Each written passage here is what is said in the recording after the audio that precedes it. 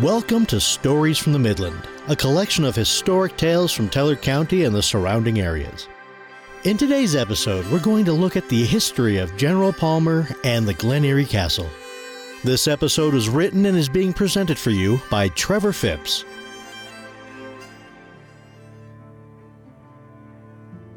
Among the many beautiful places in Colorado Springs, the Glen Eyrie Castle, nestled near the Garden of the Gods, has a story to tell. The property was purchased by the locally famous General William Jackson Palmer in the late 1800s and still stands to this day. General Palmer was born on a farm in Delaware in 1836 and grew up in Pennsylvania when he started working for the railroads at a young age. During the Civil War, Palmer, despite his family telling him not to, entered battle in the Civil War on the Union side. During the war, Palmer was promoted to the rank of Brigadier General, where he led hundreds of men to battle. Ever since his service, Palmer was always known as General Palmer. After the war, Palmer went back to working in the railroad business, when he was sent out west to complete a scouting mission to see where future rails would lie.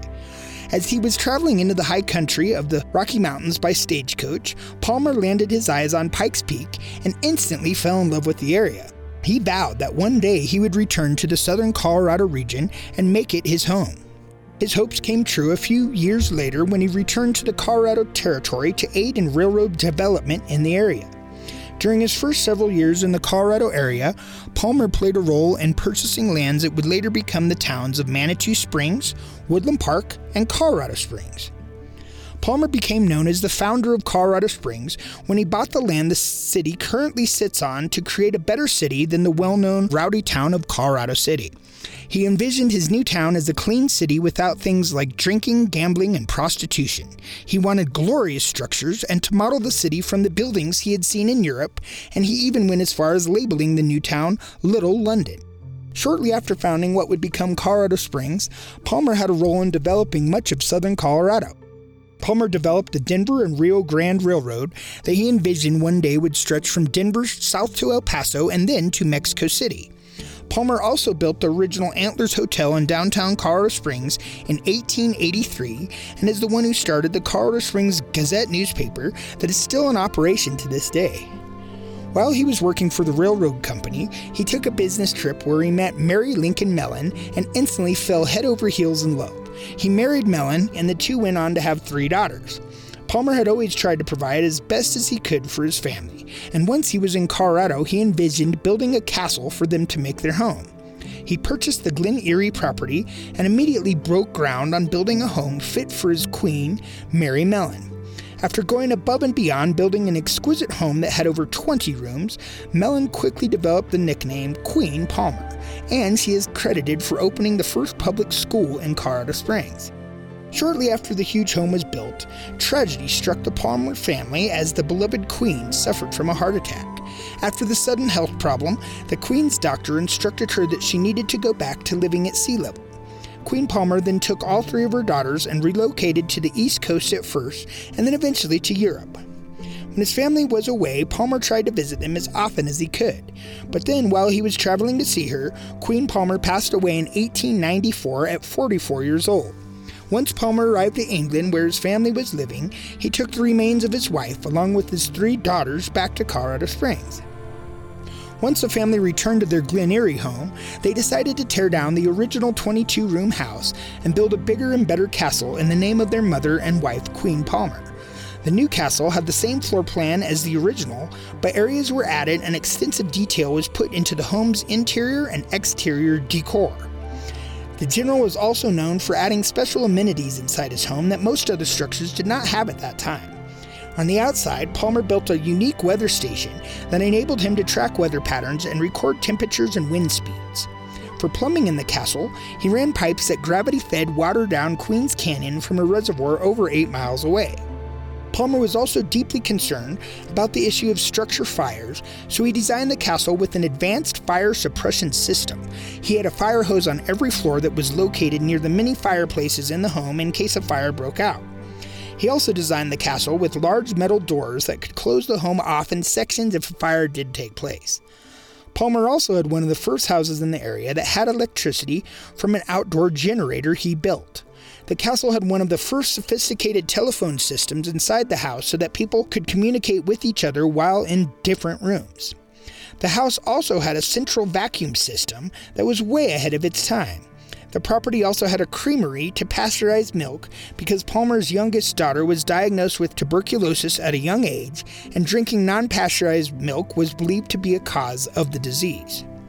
During Palmer's days, he was involved in railroad construction, which threw him in the middle of some violence associated with being the first company to lay tracks in a certain area. Knowing that he and his family could be a target, Palmer built a schoolhouse on his property, fearing that if he sent his children to public schools that they would get kidnapped. In 1906, tragedy struck the Palmer family once again when the general suffered from a horse riding accident.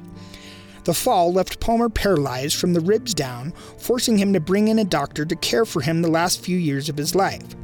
On March 13, 1909, Palmer died at the age of 72. He and his late wife's remains were buried in the Evergreen Cemetery in Colorado Springs. After Palmer died, his daughters wanted to donate the castle and the property to the city of Colorado Springs. However, the city decided that they did not have the sufficient funds to properly maintain the property, so the Palmer family was forced to sell it. The property was then bought and sold by several different people and partnerships, but little was added to it.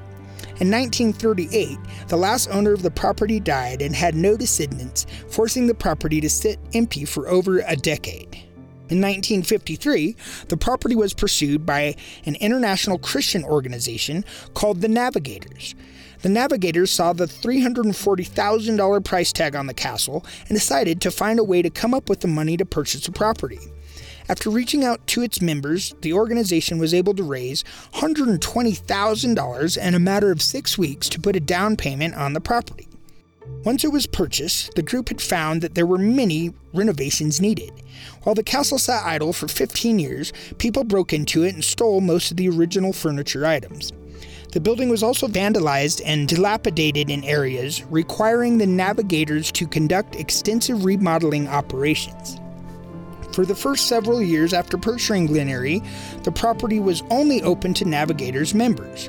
Now, the property is still controlled by the Christian organization, but it is open to the public for tours, teas, and other events. The property is also the home to a bookstore and lodging. The castle now operates as a bed and breakfast where anyone can go and spend the night. The Great Hall Room in the castle is rented out for conferences, weddings, and other group events. In 2012, the property was threatened by the Waldo Canyon fire as its flames danced across the upper walls of Queens Canyon located near the castle. The fire caused the closure of a famous trail leading up the canyon as well as created flooding issues on the property. Since then, the Navigators have had to widen the once small creek running through the property and next to the castle to accommodate the excessive waters running downhill from the Waldo Fire's burn patch. Thank you for listening. This is Tommy Allen, and on behalf of Trevor Phipps, have a great day. And should you find yourself looking for that perfect gift for your spouse, a castle might just do it for them. We look forward to having you join us next time for more Stories from the Midland.